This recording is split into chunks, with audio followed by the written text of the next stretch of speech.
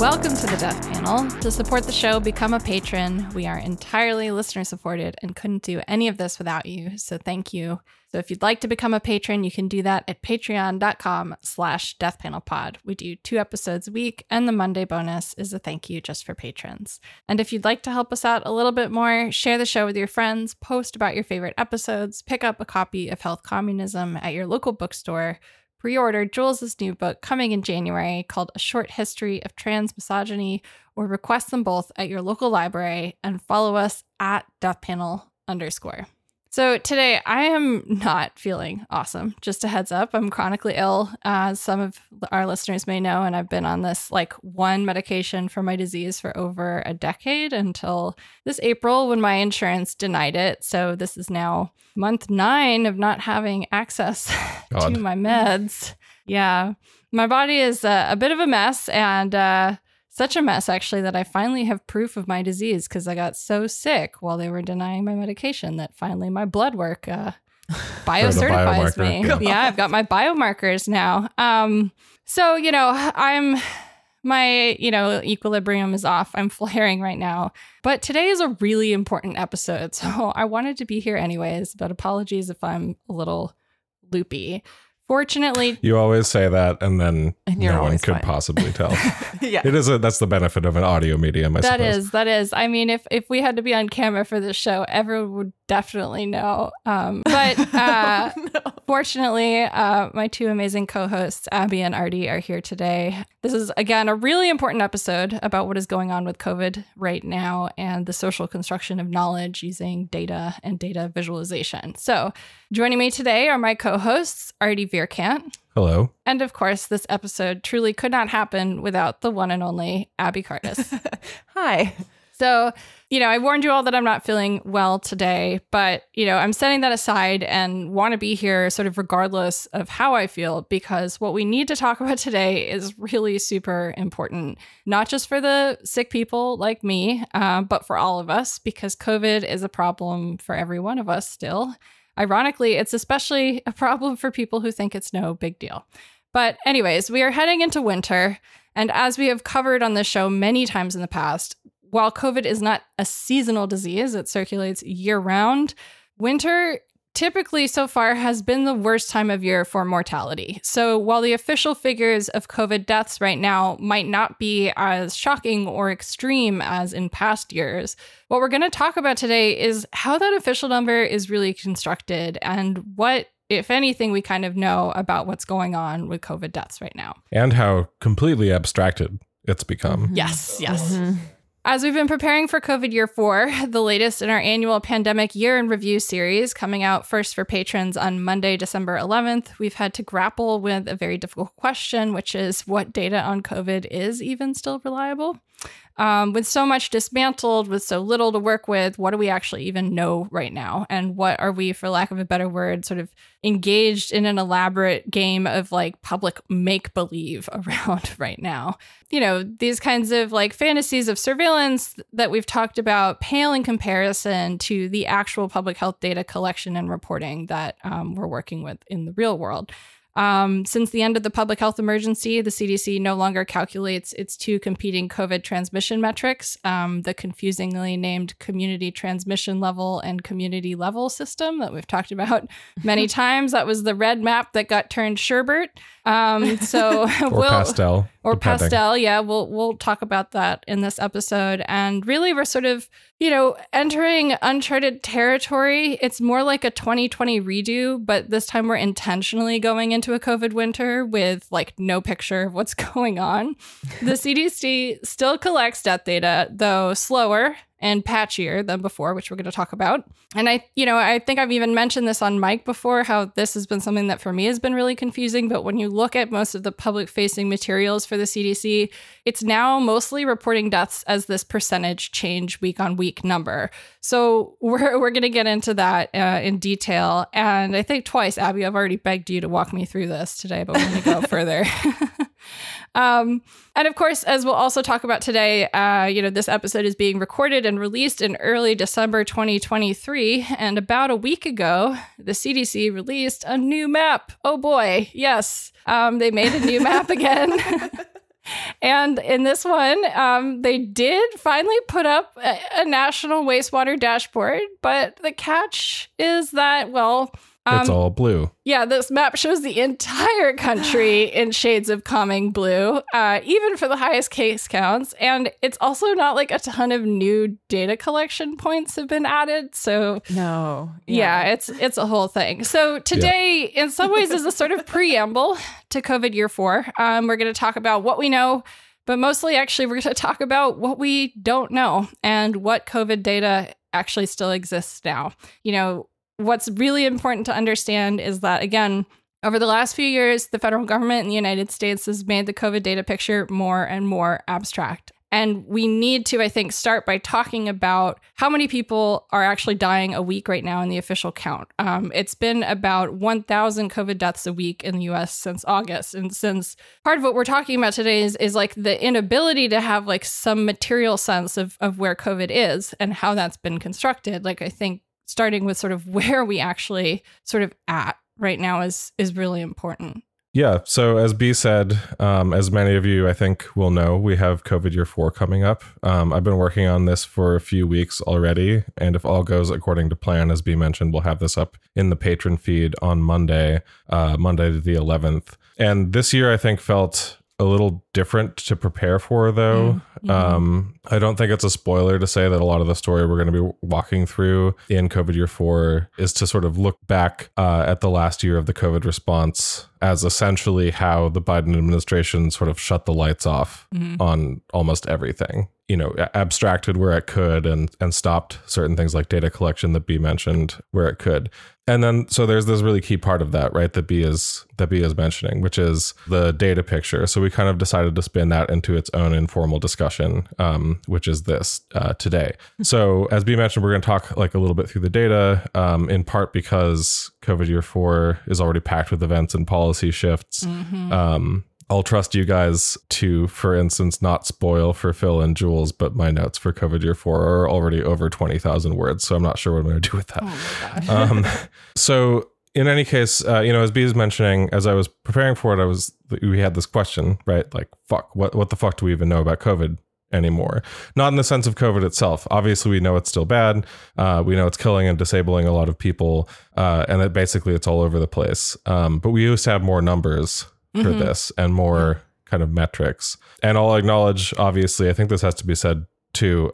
We've never known how much long COVID either. Like we accept that there are various different studies with, different good guesses that you can find that make it clear that there are a lot of people, quite a lot, millions of people with long COVID. But, that's like the biggest question mark always of all of this. It sort of always has been.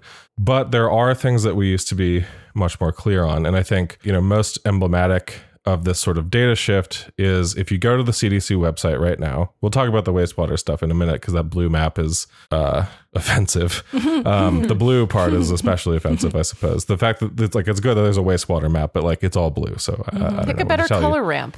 Not, But I think most emblematic of this kind of data shift is that if you go to the CDC website right now, the main public-facing information for things like deaths and hospitalization shows percentage changes week on week. And so, for instance, if I go to CDC's website right now, I can see that weekly hospitalizations are a full 10% higher than they were the previous week, up to about 20,000 people hospitalized for COVID each week, which is a lot. But that's something, we can kind of click through, and even in the most public facing of information, you can kind of click through and find it. Similarly, you can see that deaths are up 2.5%. But like, what does that mean? Yeah, like from what?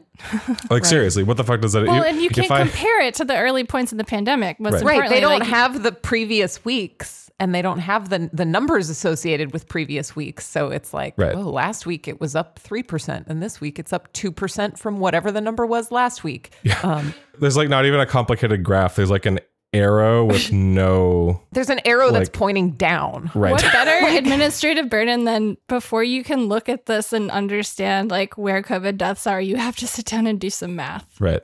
But so I just want to pause here with this note, which is, one of the reasons I'm saying this is because if you've heard COVID year 3, for example, you'll know that in that year in review, which was us looking back at 2022, one of the things I did every month was shout out the death figures, including breakthrough death percentage of those that we had information for, by the way, which that data set there's no information for 2023 anymore. So, I wish I could have that information to say for COVID year 4, but I just won't.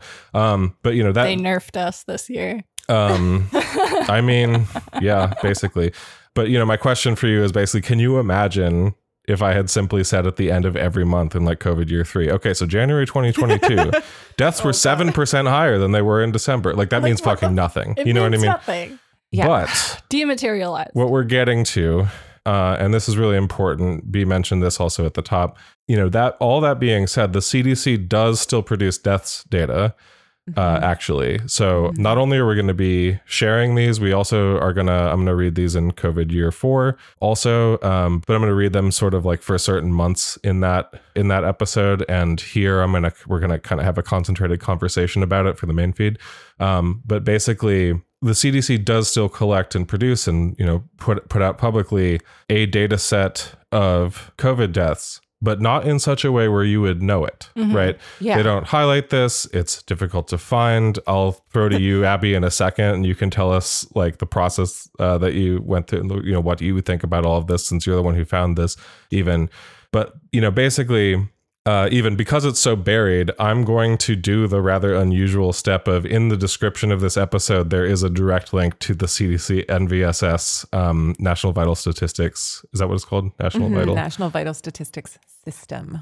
Yeah. National Vital Statistics System data sheet for COVID deaths. I'm going to link to that in the episode description. I will also do that for COVID year 4 too. So if you've, been wondering where to find the actual number of COVID deaths that the CDC is reporting, not some weird percentage change week on week bullshit. With an arrow pointing down. Right. Here's your URL right there in the episode description. We don't normally link to spreadsheets. Right. I don't know why the hell not. And, so that'll be there unless the CDC changes the URL, in which case, if you're listening to this in the future and they've done that, I don't know what to tell you except for it probably proves the points we're going to be talking about later in the episode. They've nerfed us again, y'all. But so really quickly, let me just go through, just at the top, I want to make sure that we talk through these death numbers really quick. So again, we're going to talk a lot more in a minute about how these are calculated, some of the ways that these could possibly be either an undercount, or at least we know that there are kind of holes in the reporting. Some states have like really weird, uneven reporting about this. And we know the requirements are different. So I'll just say, again, we're sticking pretty safe here. We're just saying this is what the CDC is reporting.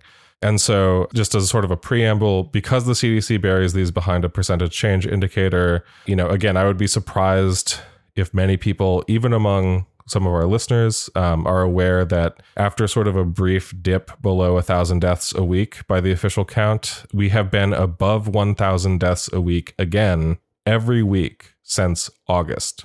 And I'll note, if you're looking at this NVSS data sheet while I'm talking about this on, if you pulled it up or something while I'm talking, as we'll talk about in a second, these data lag, especially compared to the method where we used to get death information. So if you're looking at like the most recent 2 weeks, those tend to be lower and then they get updated over, a couple weeks later. Yeah, so, it's provisional. It's what's called provisional death counts. So right. Yeah. But so, in fact, the lowest recorded death figure of all year came the week of July 8th, where the CDC reported 488 COVID deaths that week. As I mentioned, though, since August, we've had over 1,000 COVID deaths a week in the U.S. So I'm just going to read those out. The week ending August 26th, there were 1,037 COVID deaths. Ending September 2nd, 1,170 deaths. The week ending September 9th, 1,290 deaths. September 16th, 1,378 deaths. September 23rd, 1,385 deaths. September 30th, 1,409 deaths. So all told, that's about 5,462 deaths in September. The week ending October 7th, saw 1,339 deaths. The week ending October 14th saw 1,268 deaths. October 21st, 1,311 deaths. October 28th, 1,228 deaths for about 5,146 deaths in October. And I'm only going to read sort of the two most recent weeks for November that we have data for that appears to have been more tabulated. But so week ending November 4th, 1,143 deaths, and week ending November 11th, 1,190 deaths. So, I think it's safe to say, I think this is kind of what I assumed was going on. Although I think the fact that this is the amount of deaths that are happening, even as tabulated by the CDC, and they're not saying anything about it other than this, percent change indicator, I think, is a huge problem. It's a huge, it's insulting, first of all, but it's also, I think, frankly, just a little too on the fucking nose for everything that we've been saying this whole time, in terms of like, they're clearly just trying to sweep this under the rug and make it appear like it's no big deal. And one of the best ways to do that is to take the actual number away that's being reported, so that, for instance, not only when you go to the CDC, but when you go to like the New York Times, for as long as they're still, reporting that, they're going to be, they show the percent change indicator, just like the CDC. What were the number of deaths for the second week of September again? 1,378. That's the week that when Jill Biden was positive and Biden walked into that press briefing without the mask on and was like, oh, don't tell them that I wasn't wearing it. Yep. That's that week. Yep.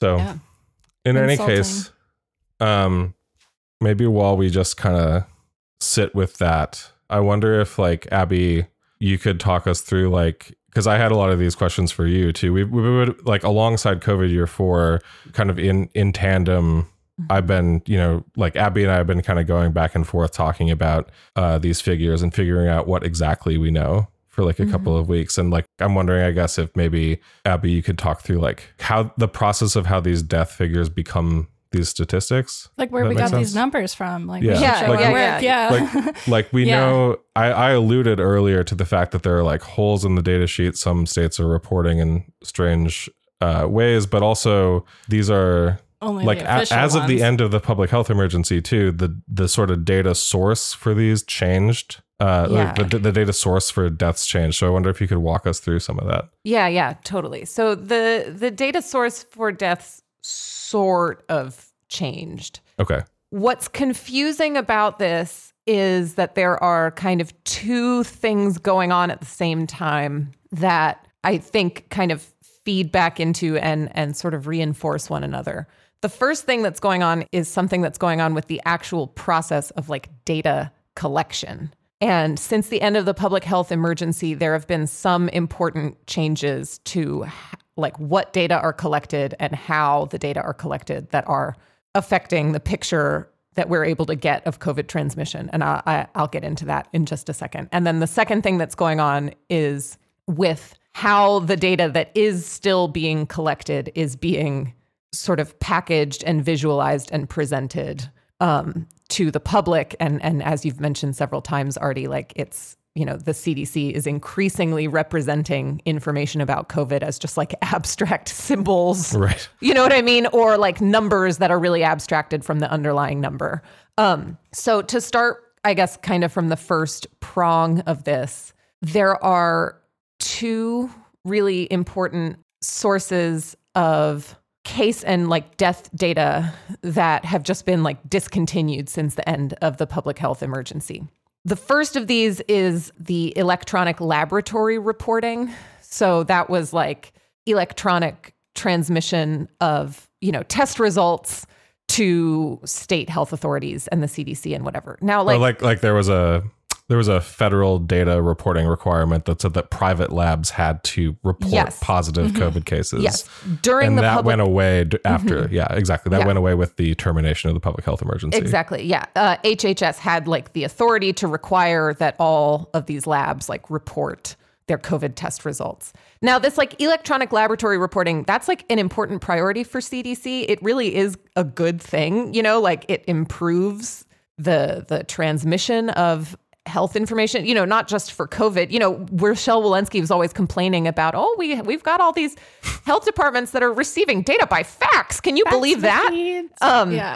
And, you know, this like electronic reporting is obviously like a lot faster. It's like a lot more accurate. It's a lot more sort of interoperable with different data systems. But they have just sort of gotten rid of this for COVID with the end of the PHE or of the public health emergency. So that, you know, that was where we got the data about transmission, like actual community transmission of COVID. You know, obviously that data is not perfect. It became less perfect and less representative as more and more people started using at-home tests.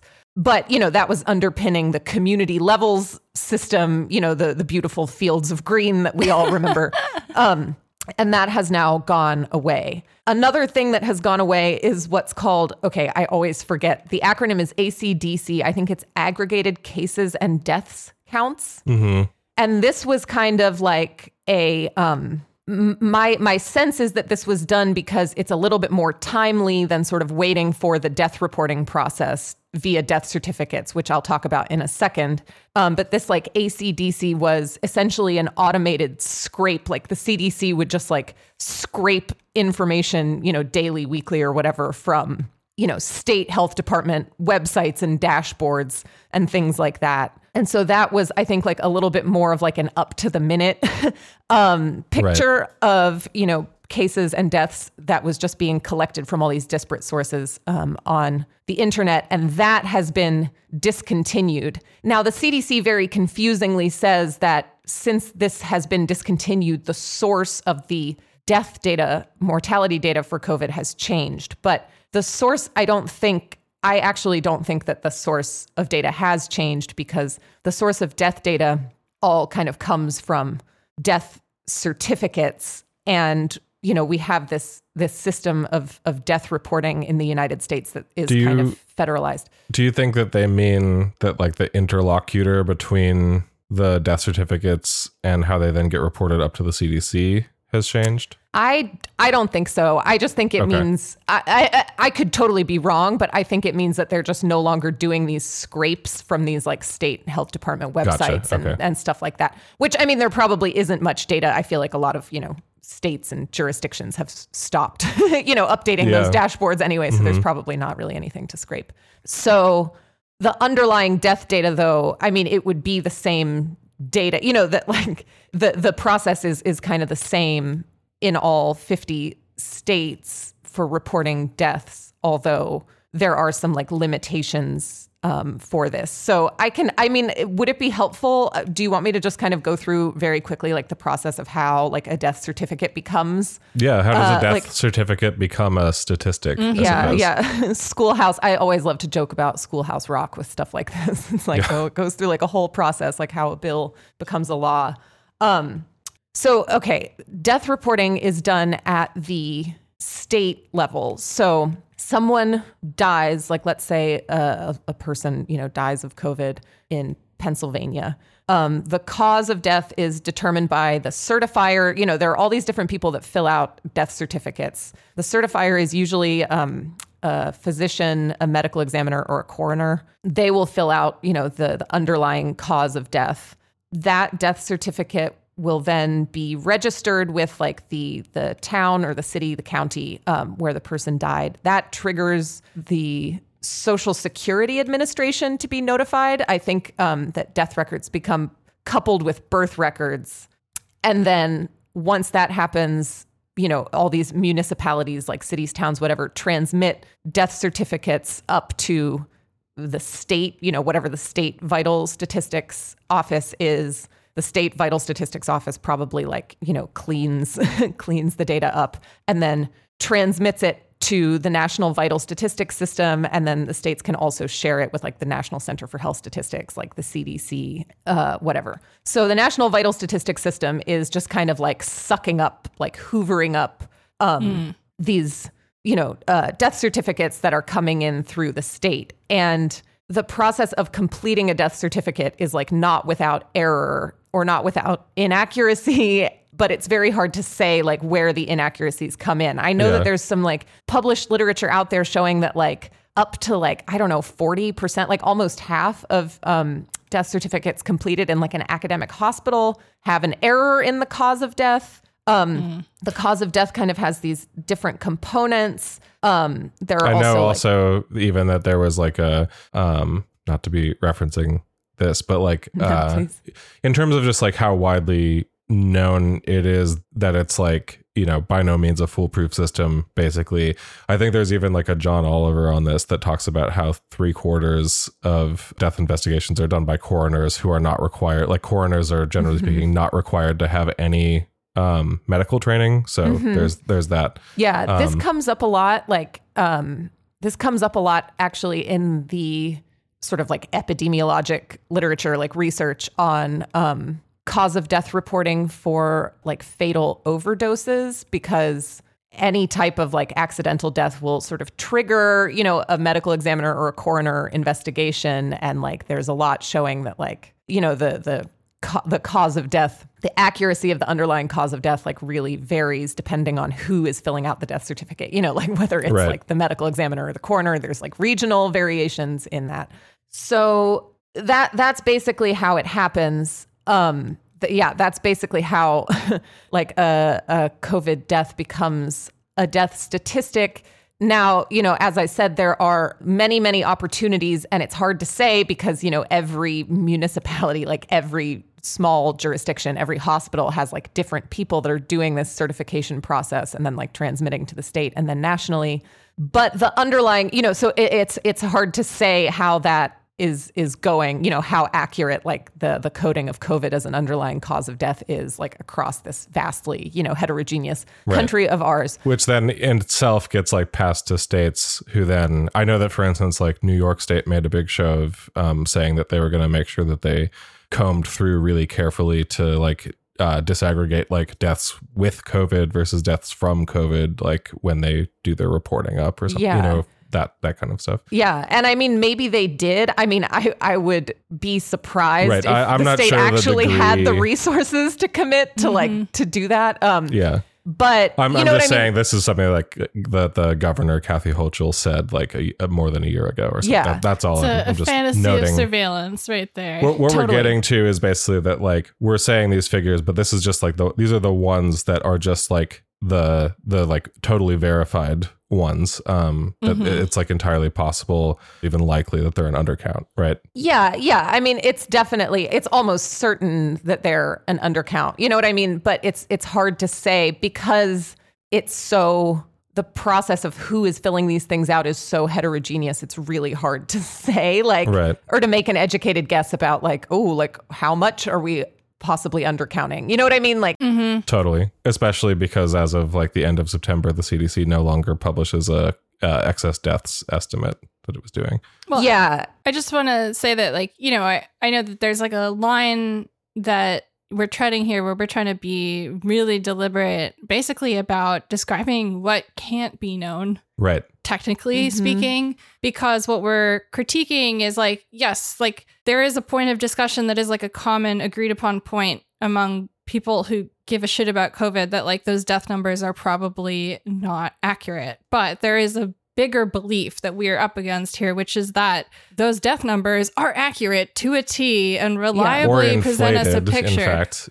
which is a different belief. Or inflated, right, which is a whole other can of worms, right? Other thing. But what we're specifically pushing up against here right now is that broad belief that we have the technology and the resources and the data infrastructure to have this perfect picture of what's going on at such a level to even determine that, for example, those numbers could be overinflated and that we really need to do a with for distinction because otherwise we're going to have really messy data. Like that with for claim, the kind of like, are people being hospitalized with COVID or for COVID? Like, is it an incidental infection and they really broke their leg? Did they die of a heart? Like, those kinds of like nitpicking, parsing arguments that many of us have spent so much time pushing back on throughout the pandemic.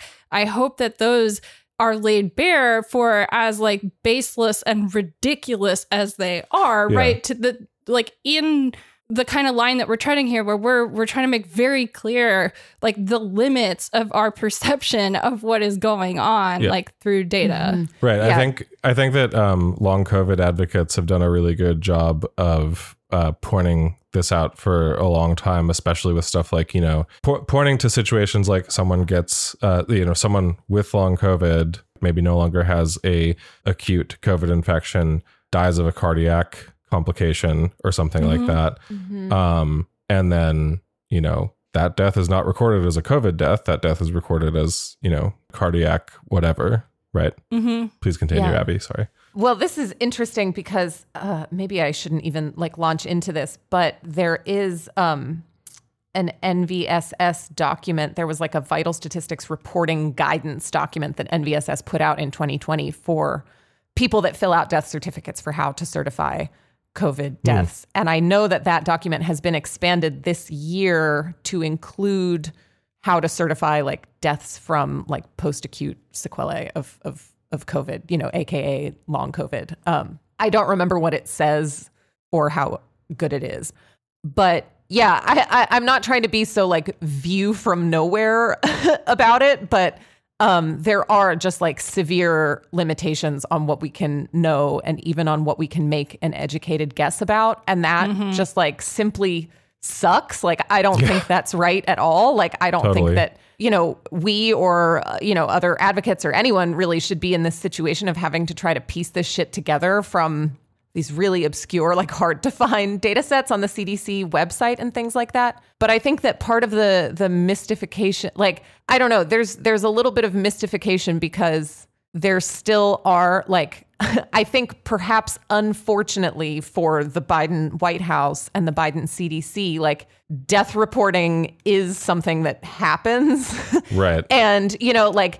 They can't make death certificates go away. They can't make death certificates go away. And the death certificates that are recorded in these provisional counts, they have COVID-19 somewhere on that. You know what I mean?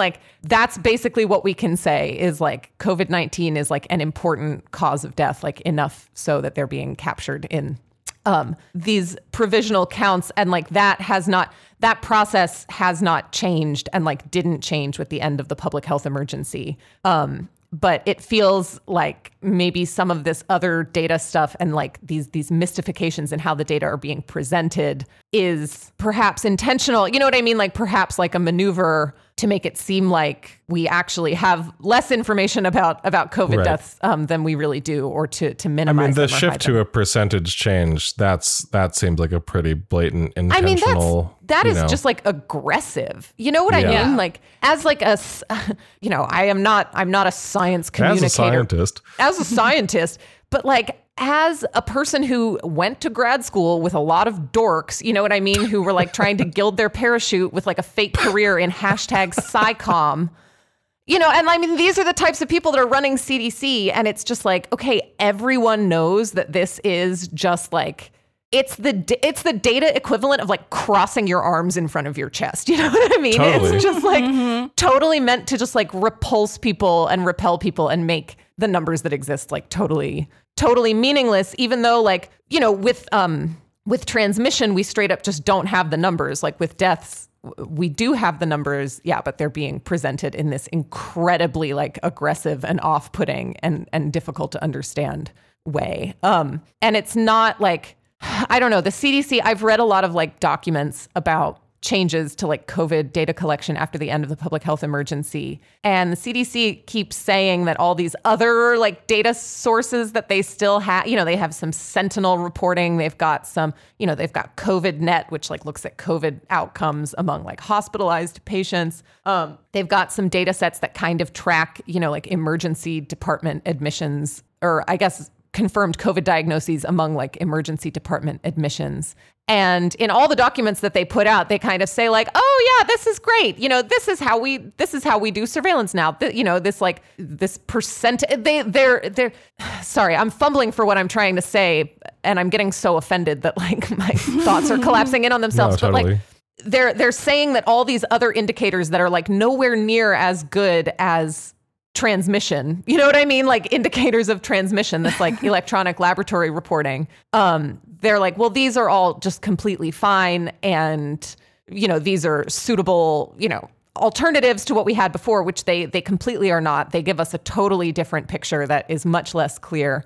And I've also, they're doing the percentage change week on week. And they're also like, they're bragging about how they have all these new metrics and new data sources. And I'm like, this isn't a fucking new metric. Like, you just added a column to this data set where you're calculating the percentage of all of the deaths in the United States that COVID deaths were for that week. And that, I mean, that's a real thing that's in the provisional death counts, is like, oh, okay, COVID deaths are X% now. Well, and that's how it's most commonly reported now. I know. And it's like, once again, what is the purpose here other than to minimize like the ongoing burden of like COVID morbidity we have no idea about, you know what I mean, except through these very abstracted indicators of like people getting admitted to the emergency department. But you know, what is the purpose of presenting it this way as a percentage of the total, if not to make it seem, if not to minimize, just this ongoing burden of mortality.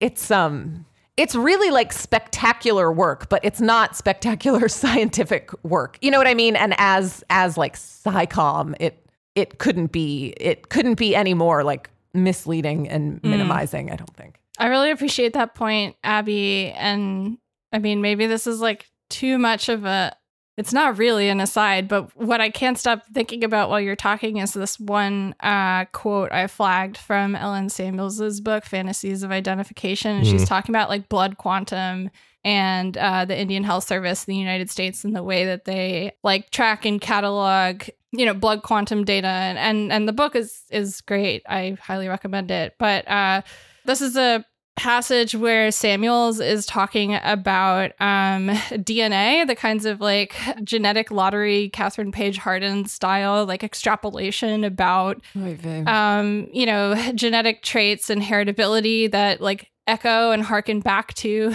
the era of eugenics. So Samuels, and so it sort of points to like, well, yeah, I'll just read the quote.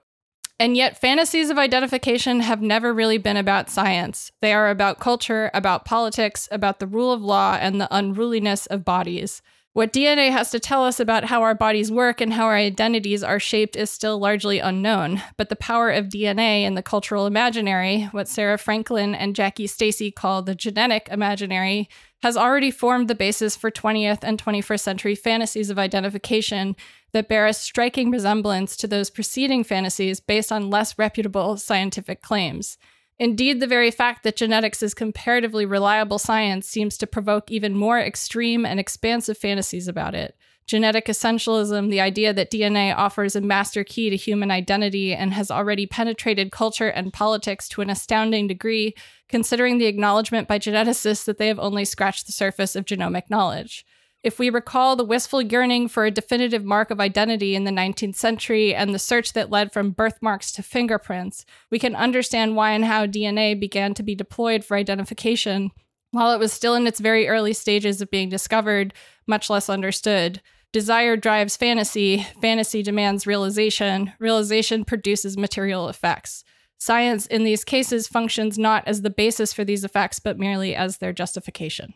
I love that. And what I want people to take away from this or reflect on as a result of this conversation, and what I think that quote that you just read illuminates so beautifully, is that data, we have this idea that like data exist and that like data are like facts about the world, you know, that we are simply recording or writing down. But data are in actuality active social constructions, you know, and the process of socially constructing data, you know, like whether it's genetic data, like COVID data, whatever, is ongoing and is very, very tied up in these kind of like social and political relationships, you know, and I think that what we're kind of witnessing right now is the active construction, or maybe deconstruction as the case may be, of COVID data as like an entity by the Biden administration. And it kind of echoes, okay, I don't know if this is like the right place for this. Go for it. I don't know if this is the right place for this anecdote, but as I've been like preparing for this episode, I've been thinking a lot about this taking, you know, just winding the clock all the way back to my favorite time and place, the Industrial Revolution in England. But there was kind of a high profile controversy in the during the Industrial Revolution in England between Edwin Chadwick, who was like the dude who's responsible for sanitation, like for sewer construction, but also the dude who was the administrator of this like awful reformed poor law, that was so stingy and like not providing, relief whatsoever, like really just punishing people that were, working in factories at this time. There was a big controversy between standard for the poor laws. Yeah, exactly. This dude Chadwick and this other guy named Farr, Farr, who was kind of a statistician, and he was sort of like the cause of death certifier. And he got into like kind of a big, there's a lot of like politics around this and like career politics and stuff, but this guy Farr got into a big spat with Chadwick. I think it was like letters that were published in a newspaper, like 1840s, whatever. But the spat was about like basically whether it was possible for people to die of starvation in England. And Edwin Chadwick, who was administering this awful poor law and for whom, let me guess, couldn't be, not possible. Couldn't be, exactly. Well, yeah, for him, the idea that people were dying of starvation on this meager poor relief was a huge political problem. And for this other guy, Farr, he was really interested. I think he actually spent a lot of his career getting into like the classification of, causes of death and working out, the causal sequence that leads to a death. And so, Chadwick's position was, no. Like, this person died of consumption, or this person died of pneumonia, or this person died of this, that, and the other thing. Like, you cannot say that these people died of starvation. And Farr was like, well, yeah, but like all these people are starving. Right. You know what I mean? So like whether you die of consumption or pneumonia or whatever, like the fact of the matter is that these people might not have died of these things, like had they not been incredibly, weakened by chronic malnutrition and starvation. Which, the parallels between, public health and the Industrial Revolution and today are many. But I think just to loop back to what, or some of what you were getting at with that quote that you read, I think there are fantasies in the public imagination that, even that these data that we collect or that we have or that we can access, like that they're somehow kind of like faithful records of an underlying natural reality that's outside of social relations, right, and, economic relations and things like that. But that is totally not the case. And that's like never, ever been the case. It's especially at this level that we're talking about, like of population health or whatever, like it really matters what we are saying, that people are dying of basically. And it really matters how the process of, the data that we're collecting, it matters how that process is happening. And totally anyway, sorry, I'm getting too trippy, just like no, endlessly, this is good. I have something so here for this. it. Can I do West Virginia? Oh yeah, please do West Virginia. So all of these I think are really important points. And I think one of the ways that I've been thinking about this, specifically when you look at this data reporting question and the way that the CDC and the Biden administration have been communicating about the pandemic over the course of the last couple of years, I feel like it's really important to understand at least the story of the sort of data picture of COVID as an intentional campaign of abstraction. Mm-hmm. The way I've been thinking about this is that you could quite succinctly, I think, tell a story about the pandemic and not just about the pandemic, but about the sociological construction of the end of the pandemic, as we've been talking about it as. You can tell a story about this in 3 images, which are, the first image would be the all red everywhere, bright red community transmission map that measured like actual COVID transmission that was in place and like really prominently publicly available until like February 25th, 2022, the day that they released the community levels map. The CDC released that, which then itself is the second image, right? The like pastels, like slightly more cheery, but also like all the metrics underlying it have been changed, map, the community levels map, with all of its relaxing colors. And finally, the one that we've been talking about just earlier that we just kind of alluded to, that is the new wastewater map that, where the color grading goes from calming light blue to calming slightly darker blue, right? Yeah. Next year, it's just going to be a single zap dingbat. Right. I mean, as soon as I saw the wastewater map, I was like, God, I feel like, I don't remember if this was on mic or not, but I feel like we made a joke when the community levels map was released. Like, what's the next one going to be? All green or something? It's like almost the same thing. Blue is actually smarter. Actually, it's like more insidious because, green is like, I feel like green is like so on the nose or something, like, call it whatever. Anyway. It looks like it's been passed through more layers of like management consulting meetings to come down with like exactly that right tone of blue. Too, Economic endemicity blue. It's like Pantone, yes. the Pantone color of the year. Oh my God. But so all of this, as we were preparing for this, it made me think of a story that I was like, okay, obviously I can't put this in COVID year 4 because this happened much longer before that. But let me just kind of dial. I'm going to take us on just to maybe conclude through sort of maybe probably a lot of the end of this episode. I want to take us down kind of a rabbit hole into the past to an often forgotten story of COVID data manipulation for the purposes of pushing reopening. I forgot about this till I saw it in your show notes. I was like, oh my God. So maybe this will get you both in the mood for COVID year 4, where I think it's not a spoiler to say you're going to have to sit through a lot of me reading direct quotes, but that's why we love you. But this is something different though. So for this, we're going to turn back the clock to fall 2020, the first year of the pandemic, long before anything we're talking about in COVID year 4 or today.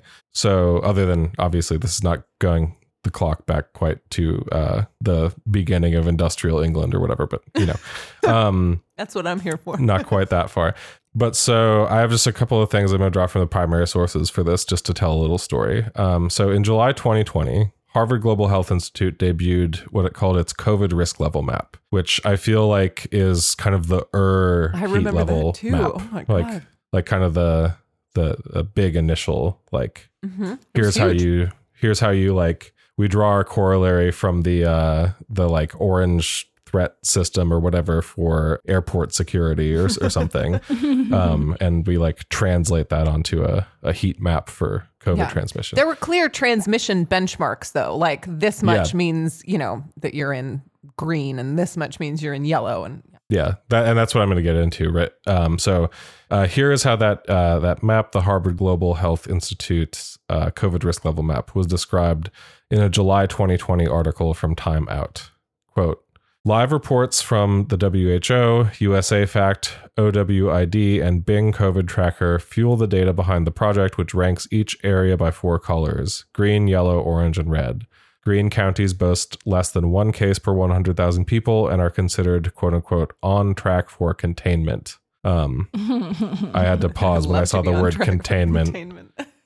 Like containment, though? I mean, when's the last time you heard that word? I know, my God. right? Quote, yellow counties are home to less than 10 cases per 100,000, references community spread. Orange areas are under, quote, accelerated spread categories, having between 10 to 24 cases per 100,000 people, and red counties, red was 25 cases per 100,000 residents. For context, I'm just going to say, just to show how much the goalposts have shifted. This is no longer the timeout piece, by the way, obviously. To show just how much the goalposts have shifted, by the way, by February of 2022, when the CDC debuted the community level system, the community level system made it so that method of counting transmission required literally 100 cases per 100,000 to even count towards the calculation. So that's how like far the goalposts were shifted. Anyway. So why am I talking about this? Right. Well, if you're a longtime listener, and I mean like long time listener, you might remember something we talked about way back in 2020, which was how the state of West Virginia adopted this particular Harvard map, but graced it with some highly creative flourishes. And I'm going to kind of like bring us through some of this, but I just think this story is really interesting as this kind of example of like, I just feel like it rhymes with so many of the changes and the levels of abstraction that the CDC has done in the intervening years since. So anyway, rather than describe this whole event myself, I'm going to do the didactic archives thing and let the coverage speak, let like old coverage speak for me again for just a second. But also because like just I find this like reporting that I'm about to read from a fascinating historical document at this point. And this is something that I remember we talked about it. We had a much smaller audience then. So I imagine a lot of people listening to this won't have heard this, but also like, I remember that this didn't really break through. This was a big story in West Virginia, but it didn't really break through national news coverage. Yeah. You would have had to be in like the first 1,000 or 2,000 people to ever listen to Death Panel to have heard that episode too. Yeah. So this is from an outlet in West Virginia called Mountain State Spotlight from September 18th, 2020. The headline is "The Governor Tweaked," quote unquote, tweaked a Harvard COVID map. Their experts say the state's changes are flawed. And I'm going to read some from this piece. Quote, "In August, Governor Jim Justice introduced West Virginia's parents, teachers, and coaches to a new Saturday night ritual, refreshing a state website for updates to the color-coded map that would determine whether ball fields and schoolhouses would be open the following week. State officials modeled the map after one developed by the Harvard Global Health Institute, which places counties into one of 4 risk levels: green, yellow, orange, or red, based on the number of COVID-19 cases per capita. The map developed by West Virginia's Department of Health and Human Resources looks similar to the Harvard map, lending a veneer of academic rigor to the state's school reopening plans." Remember, this is like September 2020. But the two maps are never the same, the Harvard map and the West Virginia's map. West Virginia officials have relied on outdated data, raised the cutoff that determines each county's risk level, and altered the methodology for determining the total number of cases. Dr. Thomas Tsai, who's described in this article as a health policy researcher and surgeon at Harvard, Dr. Thomas Tsai said the goal of the Harvard team, made up of ethicists, policy researchers, and public health experts, was to create a single clear metric that could be used by cities and counties across the country to assess the extent of the coronavirus outbreak. Quote, "Everyone was talking about reopening using different terminology, different levels of color coding, and it was one of our goals to develop a consensus," he said. Article continues, quote, "But that scientific consensus proved incompatible with the desires of West Virginia leaders who wanted to get athletes back onto the field and students back into school as quickly as possible. For weeks, the most obvious similarity between the two maps has been the color palette, and even that disappeared when Governor Justice alchemized 5 orange counties into gold on Tuesday." They'll explain more on this later, but what they're saying is Governor Jim Justice decided to relabel 5 counties as a new color, gold, signifying less COVID protections. Anyway. God, I forgot about the gold. Right? It continues, quote, "On August 14th, 2020, Justice announced the school alert system as a way to determine where it was safe to bring students back into the classroom. Counties that were green and yellow would be able to offer in-person instruction. Counties that were orange and red, where the metric determined there was a high risk of community spread of the virus, would be virtual only." During the announcement, Marsh explained the map's origins. Quote, "We're really going off of the Harvard Global Health Institute model, and this is a model that's really generated by public health experts," he said. Oh, honey. But the fundamental differences between the Harvard and West Virginia metric were immediately obvious. On Justice's map, the state was largely green. On Harvard's, it was still a wash in orange and yellow. West Virginia leaders had raised the cutoffs, determining the point at which counties had enough cases to qualify them for more risky colors. Counties were green, minimal community transmission, with up to 7 cases per 100,000 residents, and yellow up to 15. In Harvard's metric, the cutoffs were 1 and 10, respectively. Article continues, quote, "After the metric was announced, Kanawha County Commissioner Ben Salongo, a Democrat who is challenging Justice in the upcoming gubernatorial election, held a press conference to accuse the governor of fudging the numbers and distorting reality. By that afternoon, following Justice's own press conference in which he attacked the media's, quote, saber rattling as, quote, ridiculous, the state's map had been changed to a hue closer to the Harvard metric." So they changed the color back. Yeah. The cutoffs for red and orange were synced with Harvard once again. So I know this is like this is like a longer quote than any of the ones that I'm going to read in COVID Year 4, by the way. But I just, again, such an amazing document. So I'm anyway, just kind of, I've left my body a little bit. I'm experiencing weird like time compression dilation. I don't know what it is, but like I remember so vividly when all of this happened. And it was so outrageous. Like, it was so outrageous 3 years ago. Yeah. Well, and changing the cutoffs now is basically exactly what, again, exactly what the CDC did later. Now it's just the MO of, every state, the federal government, the CDC, everything. But back then, I mean, it was outrageous. Yeah. This is like how normalization works, though, right? I'm just gonna pick up again. This is this piece from West Virginia's Mountain State Spotlight from September 2020. Okay, so again, to recap, they've been called out on the fact that they have changed the thresholds for where a county passes from one color to the next, adjusting them to make it so it requires more spread to do public health interventions or to have recommendations go in place. So then it continues, quote, but there were still significant differences. Throughout August, the case numbers in Fayette County reported by the state's Department of Health and Human Resources had lagged behind the numbers published by Harvard and the New York Times. By the end of the month, West Virginia was reporting a 7-day moving average of just over 10 cases per 100,000 residents. Fayette County was now in the orange, but just barely. According to Harvard, the county had moved deep into the red and had nearly 5 times more cases than the numbers reported by West Virginia itself. The reason? The Mount Olive Correctional Complex. The state prison in Fayette County had reported an outbreak. Nearly 14% of the prison's inmates came down with the virus. But prisoners and nursing home residents are not included in the West Virginia metric. Yeah. And until August 17th, staff members at those institutions had been counted only as half a case, quote, because those individuals are not in the community, unquote, according to a press release from DHHR. So, yeah. Yeah, I mean, we'll get back to this, but of course, this is this classic, that's not... I mean, it's not part of the community. Jesus Christ. Anyway, sorry. I want to get through the rest of this though. Just and then we can talk about this. Is a really beautiful innovation. Yeah. Not in the community. Just to round this out, it continues, quote, officials have not just changed metrics. Sometimes they ignore them. The state has a COVID-19 data review panel, which includes Marsh and the state's top public health officials. The panel reviews case numbers and has the final say on each county's risk designation.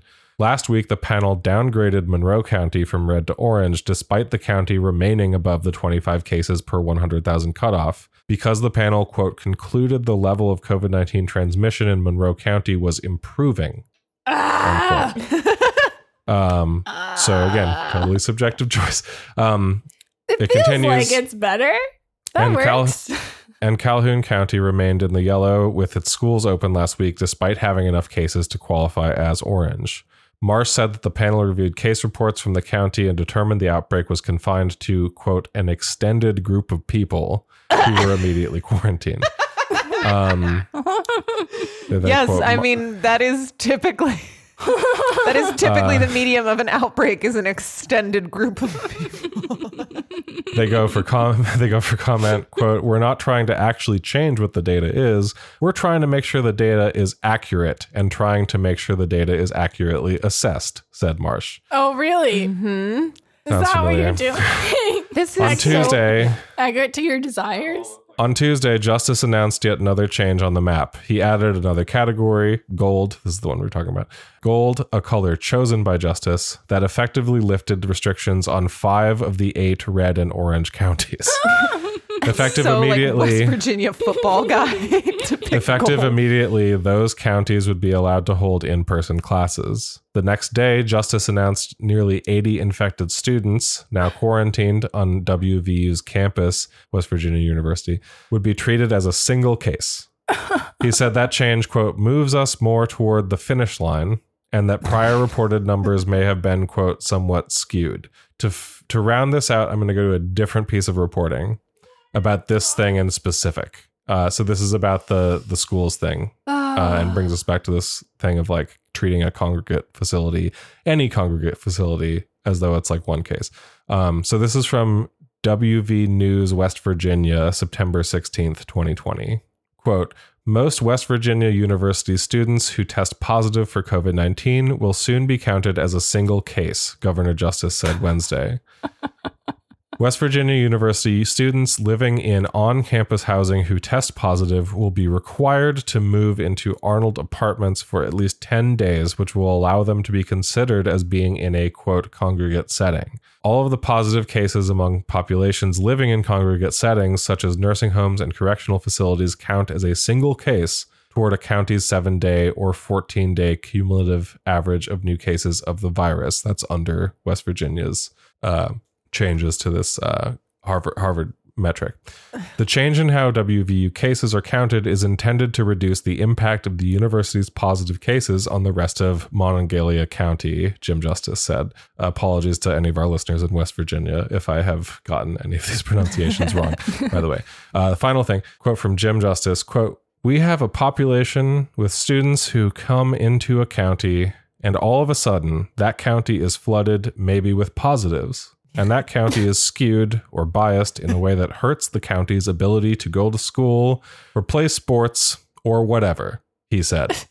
It hurts them. So we've been trying to figure out what is fair, unquote. Again, that is a quote from West Virginia Governor Jim Justice. Now, a couple things. Cabela's redneck energy from Jim Jim Justice is a Republican. Right, but the fact that this is similar to what the CDC did in the intervening years, I think is pretty damning. Mm-hmm. Oh, absolutely. No, thank you for walking us through that, Artie. And I'm sorry we were so unruly. It's just, I felt like I fell out of time, and I experienced every stage of rage that I have experienced since the beginning of the pandemic through to today over again while you were reading those, because it really is this kind of ominous foreshadowing when you look back at it now. Mm-hmm. You know, like it's so many echoes of like the week of February 21st, 2022. 25th. Well, that's the Friday. The week started with Rochelle Walensky on Andy Slavitt's show on the Monday saying masks are the scarlet letter of the pandemic. Right. Then on Thursday, the research impact memo leaked that said that this polling firm, which was advising Biden going into the midterm elections called Impact Research, wrote this memo that was dated the 24th that later came out that said the administration needed to understand that, quote, the more we talk about the threat of COVID and onerously restrict people's lives because of it, the more we turn them against us. And then on Friday of that week, the 25th, is, in the Friday dump. That was all the same week? That was all the same fucking week. That's when the map was shifted and we lost the community transmission level map, and the case number scales went from being it was so ridiculous. The previous low indicator green overnight.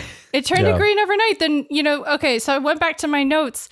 Previously, on the community transmission level system, a 7-day average test positivity rate of 100 cases per 100,000 people would qualify a county to be rated high risk. So as of that map switchover on the 25th, the new metric now so substantially de-emphasizes case counts to the point that cases are not basically a factor at all in risk calculation until a county crosses the new threshold of 200 cases per 100,000 people, twice the level that previously qualified as high risk.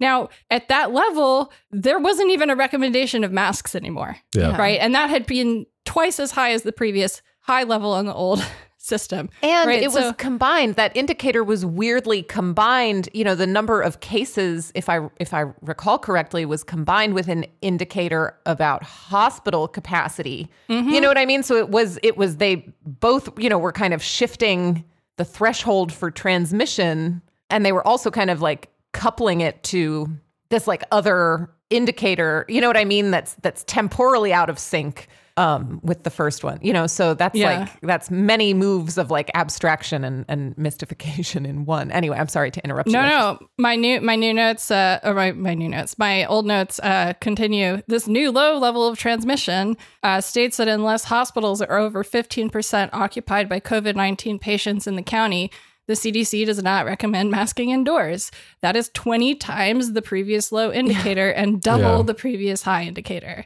So wild.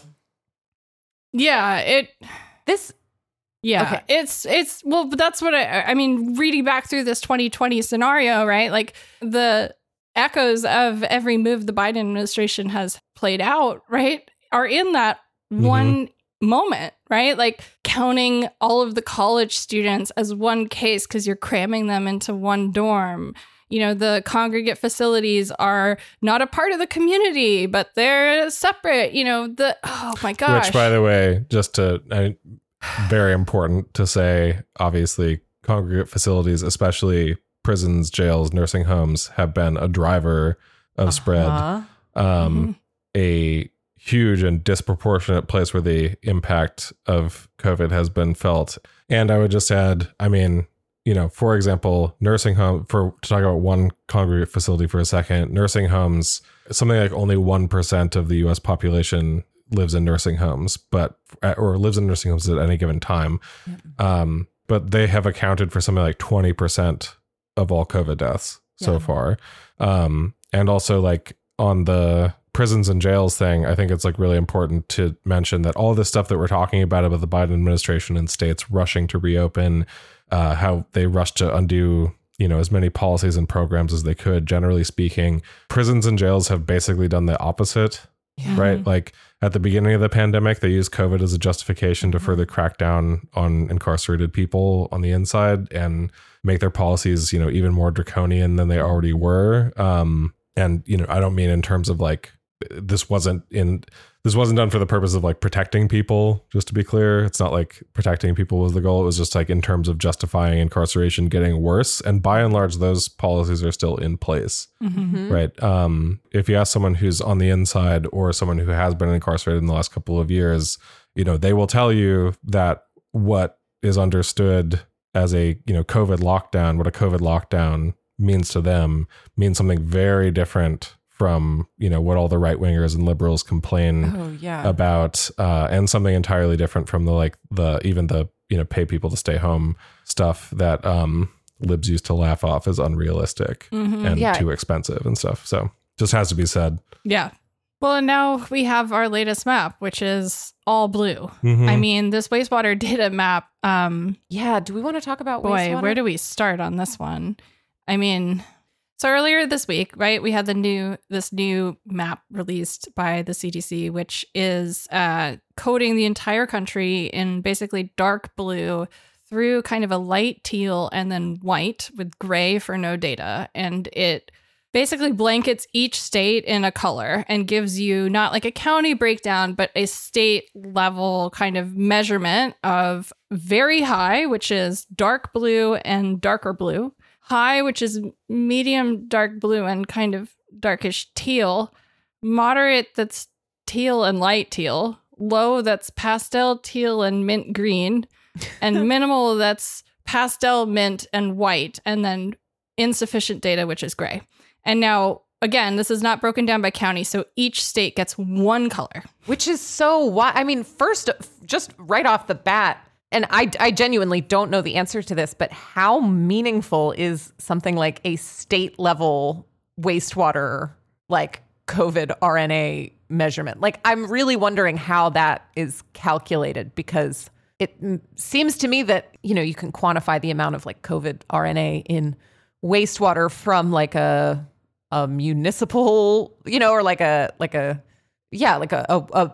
particular water system. Yes. And so I'm not sure, like, there must be some process for like aggregating and like perhaps weighting, you know what I mean? If there are multiple wastewater, you know, if there are multiple water systems with wastewater testing in a state, like how is that done? Again, you know, this is like what's going on behind the scenes here? Like, how are they deriving this figure that they're then slapping a color on?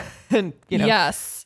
I mean, that's a very important question, because if you go to cdc.gov's COVID data tracker under their wastewater surveillance page, you can see the version of the map that's the older version of the wastewater map that used to be the only one that was available before this new blue one came out. And that one shows you pinpointed where each collection point is. And how many collection points there are. So some states, you know, have 2. 3. Sorry. Like 12, 4. I think Louisiana has 4, it looks like. Beatrice meant Georgia, not Louisiana. She will correct this in a moment. This is not, there's broad coverage in certain states, but even in a big state like New York, like I'm seeing huge parts of Western New York that are just a hole. Well, right? And, since you mentioned Louisiana, again, this is how, the social processes by which data are constructed, we tend to take evidence of this social construction process as bias when, in fact, it's reliable evidence about how the world is, because there are many, like, I'm just thinking that there is risk of bias in these wastewater data because there are a lot of people in the United States who have septic systems, particularly in the U.S. South, and are not hooked into like a wastewater system. Yep. Particularly these, very rural, very poor areas of the South, and so you can see how, this is like how the sausage of health, so-called health disparities gets made. You know what I mean? Because where is the surveillance indicator for these places where people aren't hooked into like a big municipal system? Well, and I'll just say, as someone who's lived in the South, I said Louisiana, and I said, that doesn't sound right, and I'm blind, so let me double check. It was actually Georgia that I was talking about, because it would be ridiculous for the state of Louisiana that has one of the largest freshwater waterways to only have like 4 water treatment collection points. That would be wild. But still, as you're saying, Abby, 1, this is collecting from only people who are hooked into the sewer grid. 2, there are 19,000 registered cities, towns, municipalities in the United States. There are 1,728 wastewater sampling sites. Right. Yeah. And there are only 1,195 of those sites that the CDC says are sites with current data. So it's a lot of holes. That's a lot. That's a lot of holes.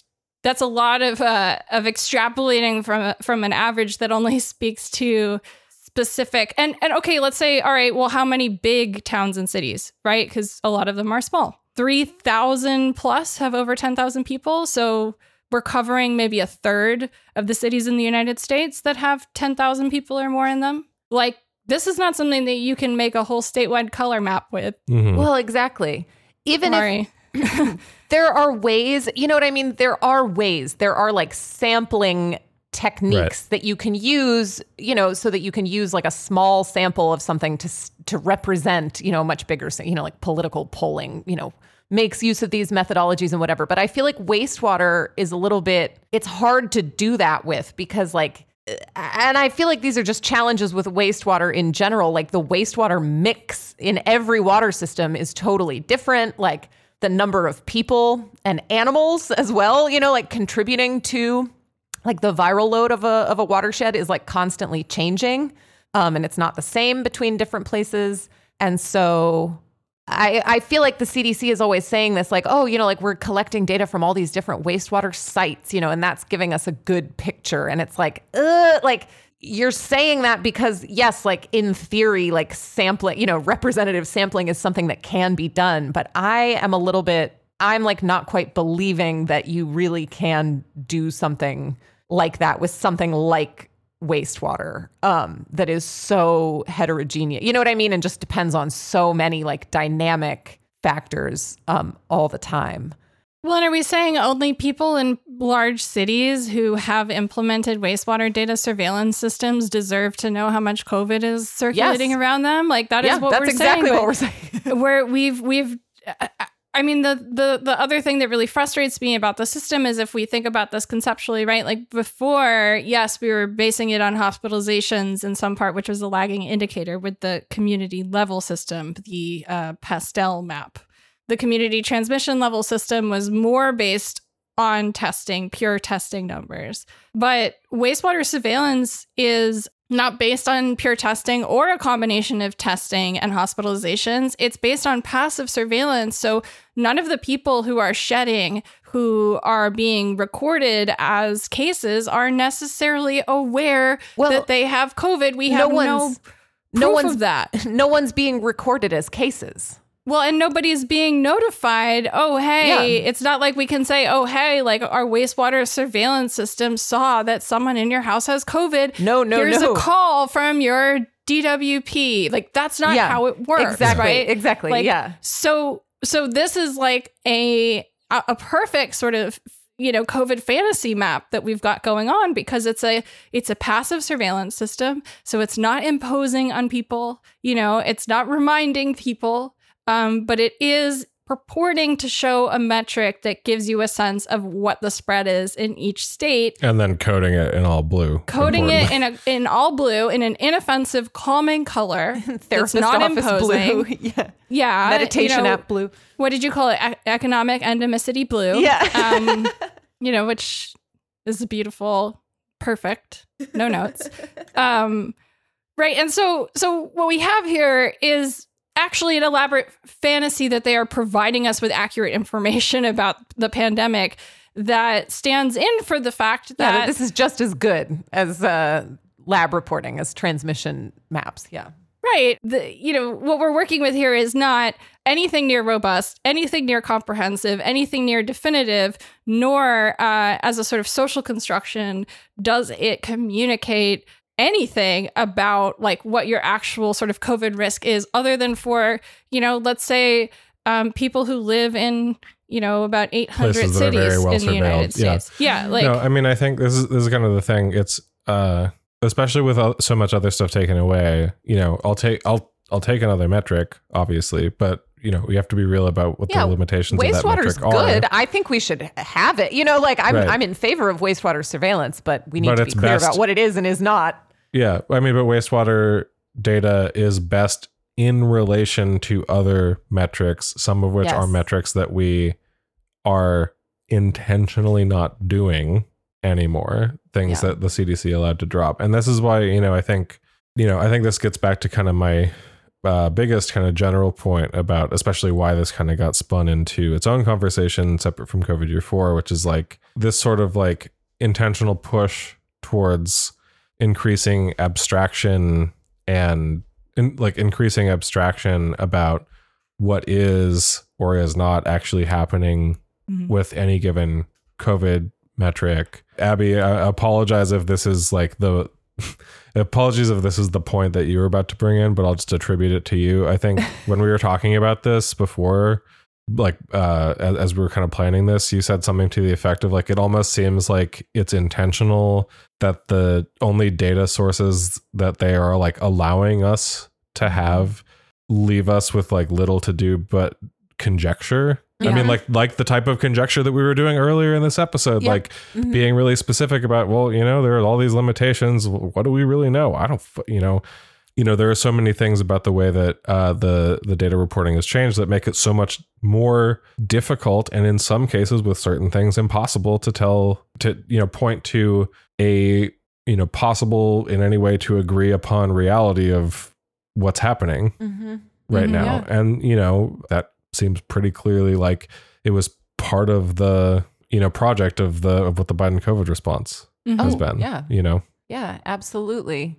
I think it's interesting, and I don't think it's an accident that we as individual people have become progressively more and more responsibilized to manage the threat of COVID ourselves, with the implication, the rhetoric is always like, oh, well, you do this by being a super informed person and like know your risk and, use all this stuff. As that's been happening, this progressive, retrenchment of the information that's even being collected about COVID. And then, obviously this like weird process of abstraction, those things have been proceeding at the same time, kind of in parallel. To the point where, I feel like we are just kind of limited to trying to make educated guesses from what we have, which is not great. Mm-hmm. So, well, that's a bummer. But, but in any case, I suppose I'm going to just close this one. I'll just go ahead and say, join us for COVID year 4, which I promise is low in conjecture and high on didactic receipts. I truly, for those listening who've like gotten this far in the episode, may or may not, people listen out of order sometimes, may or may not have listened to COVID Year 4 already. Some of you, by the time you're hearing this, I do hope you appreciate it. I've been working on it a lot. Can attest. Yes. I still have quite a bit to do on it. We've got all of us quite a bit to do on it and to record it. But I think it's going to be a very good one. Yeah, you definitely pulled like a Tim Rogers on this one. It's yeah, I'm entering my auteur era. But anyway, yeah. So join us for that on Monday. The story of sort of fall 2022 and what we have experienced thus far of 2023 in the sociological production of the end of the pandemic. And thank you all for listening. Yeah. And if all goes well, this will be the very first episode with all 5 of us on at the same time. You're going to jinx it. You're going to jinx it. Yeah. You say that. Well, it's called manifesting. It is manifesting, right? Like this is a good spot to leave it. We have a lot of work to do for COVID Year 4. To support the show, become a patron at patreon.com/deathpanelpod to get access to our second weekly bonus episode and entire back catalog of bonus episodes. Sincerely, truly, deeply, from the bottom of our hearts, patrons, thank you so much. I really am not sure how any of the work that we've done this year would have been possible without your support. So really deeply appreciate it. And cheers to another year of talking through the horrors together, right? And if you'd like to help us out a little bit more, share the show with your friends, post about your favorite episodes, pick up a copy of Health Communism at your local bookstore, pre-order a copy of Jules' new book coming in January called A Short History of Trans Misogyny, or request them both at your local library, and follow us at deathpanel_. As always, Medicare for all now. Free Palestine. Free Palestine. Solidarity forever. Stay alive another week.